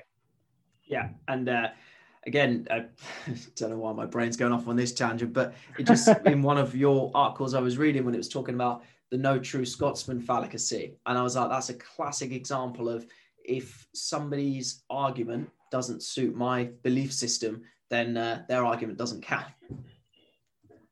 Yeah, and that's it. You're just dispensing with criticism, basically. It's like, and this is again a modern problem, is that people aren't willing to we don't know how to take criticism on board, you know. But this is why I'm of the opinion that being pragmatic, having pragmatic ideal, and tinkering, and being willing to toss away, because people learn best on their own, right? And willing to toss away things that you were wrong about. Having that willingness, and perhaps having a small circle of friends you can bounce ideas off, not random people on Twitter. You won't listen to them, you know, because everything's sort of geared towards hostility. But have a group of people, you know, to be intellectually honest, and have them bounce your ideas off. So if you've come up with something that doesn't perhaps work, you know, you can go, no, I don't think this, you know, what do you think? Do you think this is what juice is worth the squeeze? You know, and they can give you an honest response. You know, the other, you just got to risk not building an echo chamber. But what happens is, a lot of these guys who perhaps, you know, perhaps aren't being fully honest about their ideas, do build echo chambers, because it's comforting to know that someone at least agrees with what you're saying, you know, and that's a natural proclivity that we just got to be, you know, which is why, you know, some of Stephen Jones' stuff, for instance, has me scratching my head, and I could easily just go, well, I'm going to unfollow him. I can't bother to think about what it is he's trying to do. On the other hand, you've got other strength coaches, you know, Alan Bishop's a good example, who uses a lot of Poliquin methods, very meat and potatoes strength and conditioning approach. And I follow a lot of old school powerlifters. Like, I was following a program by James Smith for a while, guys like that who implement West Side methods, you know. So I try and, you know, balance the curmudgeonly old school sort of meat and potatoes S&C guys with some of the more avant-garde thinkers, you know, and try and see what, you know, comes out. And sometimes, you know, it does sit uncomfortably with you, but you've got to just bear that out, you know, because I guess what it suggests is there maybe something I'm not doing right? and you've got to be able to handle that information. And I think that's where a lot of people come unstuck, is because they can't bear to the idea that perhaps they may be missing something here, or they're not doing something right. What you end up doing is, I guess, creating a feed that just basically comforts you, which is something you can't do. Which is why I follow sometimes people that annoy me, because occasionally there's something they might be saying that could be true. I think it's the old. I think it was a Jordan Peterson quote, something along the lines of an enemy at least be honest, whereas a friend might well lie to your face. And there are guys that annoy the hell out of me that I do follow, but occasionally there might be something in what they're saying that I could glean something from, or at least bolster my own arguments against what they're saying. That's exactly what I was just thinking of. A friend of mine who's, for me, a very high-level boxing coach, and has worked with some high-level people, but doubts his own ability. He's talking about setting up a YouTube channel or a podcast. And he's like, what if people don't agree with what I'm putting out there? And I said, well, that's going to do two things. Either one, it'll teach you something. You'll be like, oh, actually, they've got something that I've not got. I like the sound of that. Or two, you'll be like, no, I disagree with them. That further strengthens what I believe in. Just cycling back to a question I had earlier. So with how important the strength metrics and the power metrics are for golf, then you wrote in one of your articles about, should we just turn to powerlifting then? So my question is, what should, for example, golf athletes, MMA athletes take from powerlifting? We mentioned a couple with the everyday maxims and stuff like that. And what should they avoid taking from powerlifting? So obviously the biggest thing is powerlifting to some extent is Lindy, right? So it has some stuff that has worked for a long time and will continue to work. We know that deadlifting, squatting, and bench pressing are useful. However, not everyone is made to deadlift, squat, or bench press. So what you need to do as a coach is be able to serve up derivations of those movements that work for the individual in front of you. So for instance, you might have an athlete who, for whatever reason, cannot back squat, but they might be able to do a derivation of a back squat. Can they front squat? Can they Zercher squat? Can they safety bar squat? They're still performing a squat pattern, but it's not, they're not constrained by the notion of the strength sport. And this is a big thing I talk about, is that a lot of people, when I started posting like the super maximal hand supported squat and the super maximal hand supported split squat, people from strict conventional lifting sort of disciplines were like, that's cheating. It's like, at the end of the day, we're not competing in the hand supported split squat. I'm trying to apply stimulus to that individual that then positively transfers to the sport.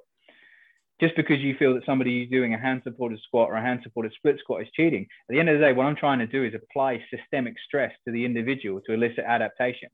They're not going to be competing in hand supported split squat against anybody. You've got to get out of your head that the idea is maximum load lifted on three very specific lifts. That's three specific expressions of strength.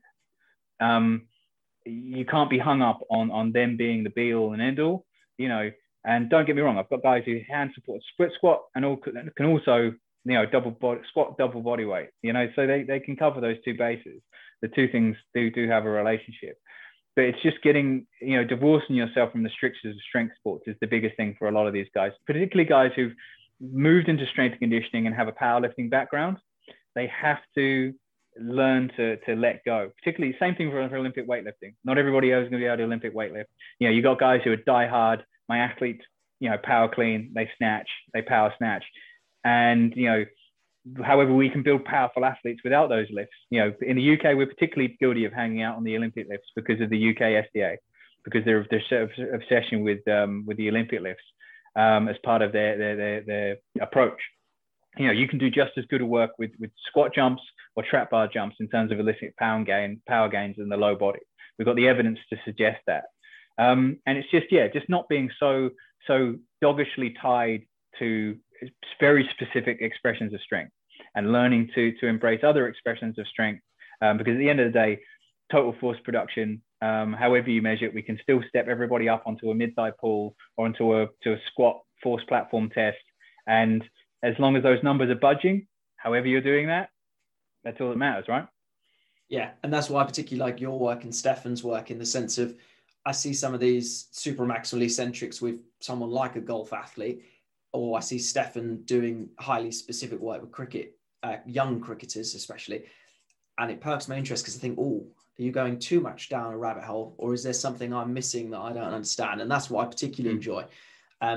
Whereas, again, no disrespect to Joel Seedman, but sometimes I'll see stuff and I'll be like, I don't even understand how you've got into that quote unquote rabbit hole. And that's why I particularly enjoy your content, and that's why I particularly enjoyed diving deeper into it today.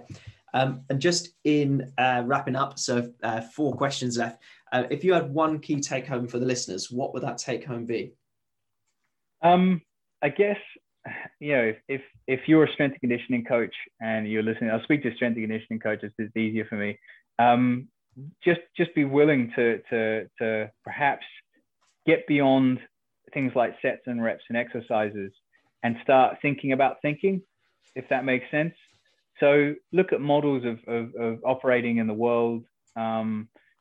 2 that work particularly well for me look into what the pragmatism as the pragmatic ideal, because as a strength coach, that'll serve you awfully well.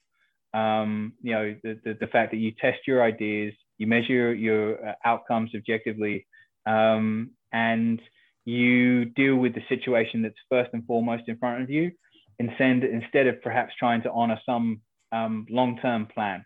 Because taking a bottoms-up approach, particularly working with athletes, particularly working with young athletes, will serve you better than trying to hit certain milestones or lofty goals.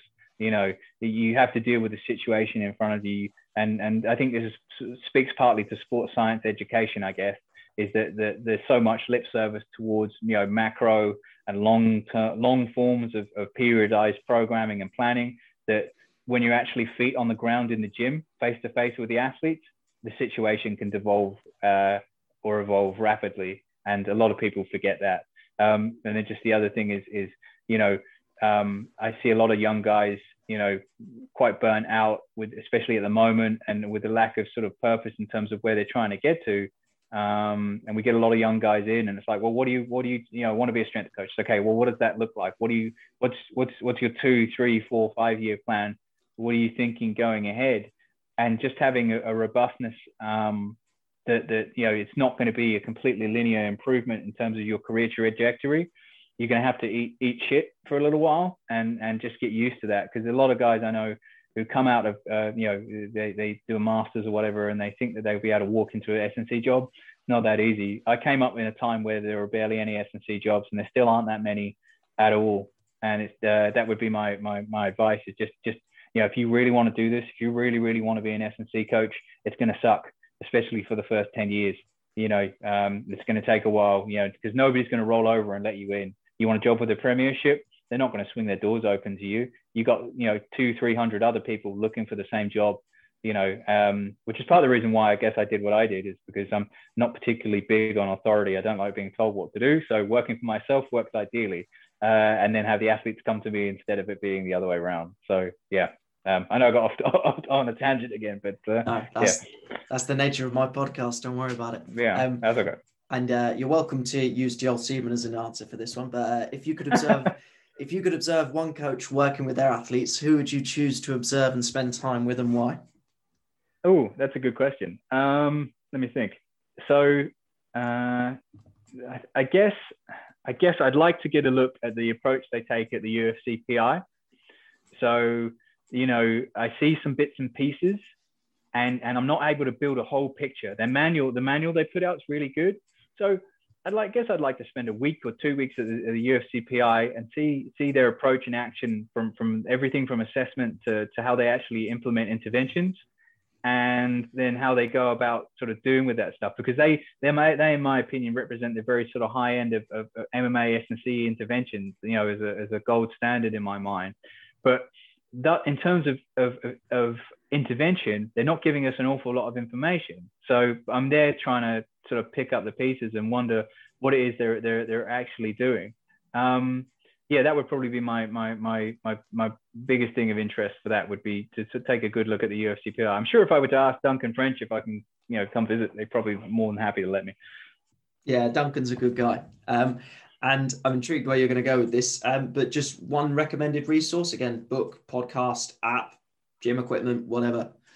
Okay. So can I say two? Yeah, crack on. Yeah, obviously Simply Faster. The guy who runs it, one of the guys who runs it, Carl Valley, it took a real chance on me as a few years ago, and I started writing content for them, and he's given me opportunity to get my message out to the S&C world, which has helped with my level of exposure, which is awfully good. And there's lots of different coaches writing for them, so you get a lot of diversification. It's not like you're getting a monoculture, which is important. I think that's really important, that you're not getting a particular sort of monoculture when it comes to dealing with S&C problems. And there's a real diversity of authors writing for them. The other thing would be with the one S&C book. I'm not sure if it's by me or around me. I normally have it on hand, but it doesn't seem to be next to me. Would be, oh no, here it is. Is handy sitting next to your bookshelf. Is Mladen Jovanović's book, the Strength Training Manual, and this guy is a next level thinker when it comes to S&C, and people pay lip service to super training and Bomper and Zatorsky, all great books, stuff like that. But nobody's written a really compelling S&C book for me, in a long time. And, Mladen's book, Strength Training Manual, the Agile Periodization Approach, is probably one of the best S&C books there is. And it's not because it's just, there's a lot of sets and reps at the back, which is terrific. But the first part deals with mental models and how to tackle problems, things like heuristics, ways of thinking, the establishing sort of meaning in your training approach, and things like that people don't talk about. Whereas normally, everything starts with an anatomy and physiology section, right? You can open up pretty much any S&C book, and I can, chapter 1 is anatomy and physiology. Whereas, Mladen's book opens up, I believe, and he talks about precision versus significance, and large and small world thinking, which is completely different, and a lot of, I guess, the kickback on this book is that he rails a little bit against the scientism that's very present in S&C at the moment, is that we perhaps don't pay enough respect to things like pragmatism, to things like, real world or, in the trenches approaches to training, because everything puts science as an ideal. And don't get me wrong, science is a tool for explaining how things work. But when it becomes, a meaning of belief of how we approach solving our problems, we become unstuck, because we forget at the end of the day, the business of strength and conditioning or coaching is still serving people, and people are complicated. We can't reduce people down to mere numbers. And I think that's why I like this book. I'm brain's drawing a blank here, but I think can't remember whose quote it is, but it's something like, not everything that is measured matters, and not everything that does matter can be measured. And I think that's, there you go. That's kind of what springs to mind listening to you say about that there. And finally, how can people reach out to you if they've got any questions based on what they've heard? Sure. So I'm on Instagram at Powering Through, and you can reach me on Twitter at WS Wayland. Those are probably the two best places to reach me. Awesome. And I'll put everything that we've mentioned in the show notes. So the Big Hitters Manual, the Hinge Manual when it comes out. The Simply Faster stuff, can't recommend enough. I mean, I dug through a load of those articles in preparation for this chat, which is great to actually have some context heading into it. Because as we said, with certain people, you just can't find out the decision-making process that led to the thoughts that you see in the snapshots on social media. But yeah, it's been awesome to chat, Will, and thank you very much for giving us so much of your time. That's all right, no problem. Thank you for listening to episode 46 of the Platform to Perform podcast with today's guest, Will Wayland, and myself, as always, Todd Davidson. If you've enjoyed the podcast, I'd appreciate it if you would leave us a review via your preferred podcast platform and share this with a coach or athlete that you feel would benefit from listening. If you'd like to go one better than that, then you can head over to www.patreon.com/Todd Davidson P2P coaching. In exchange for subscribing to my Patreon and supporting the podcast, you'll receive exclusive access to the educational strength and conditioning content that is available only via this platform, as well as all the programs that I've created and my ever-growing movement library. Thank you very much for your support, and I'll catch you again in the next episode.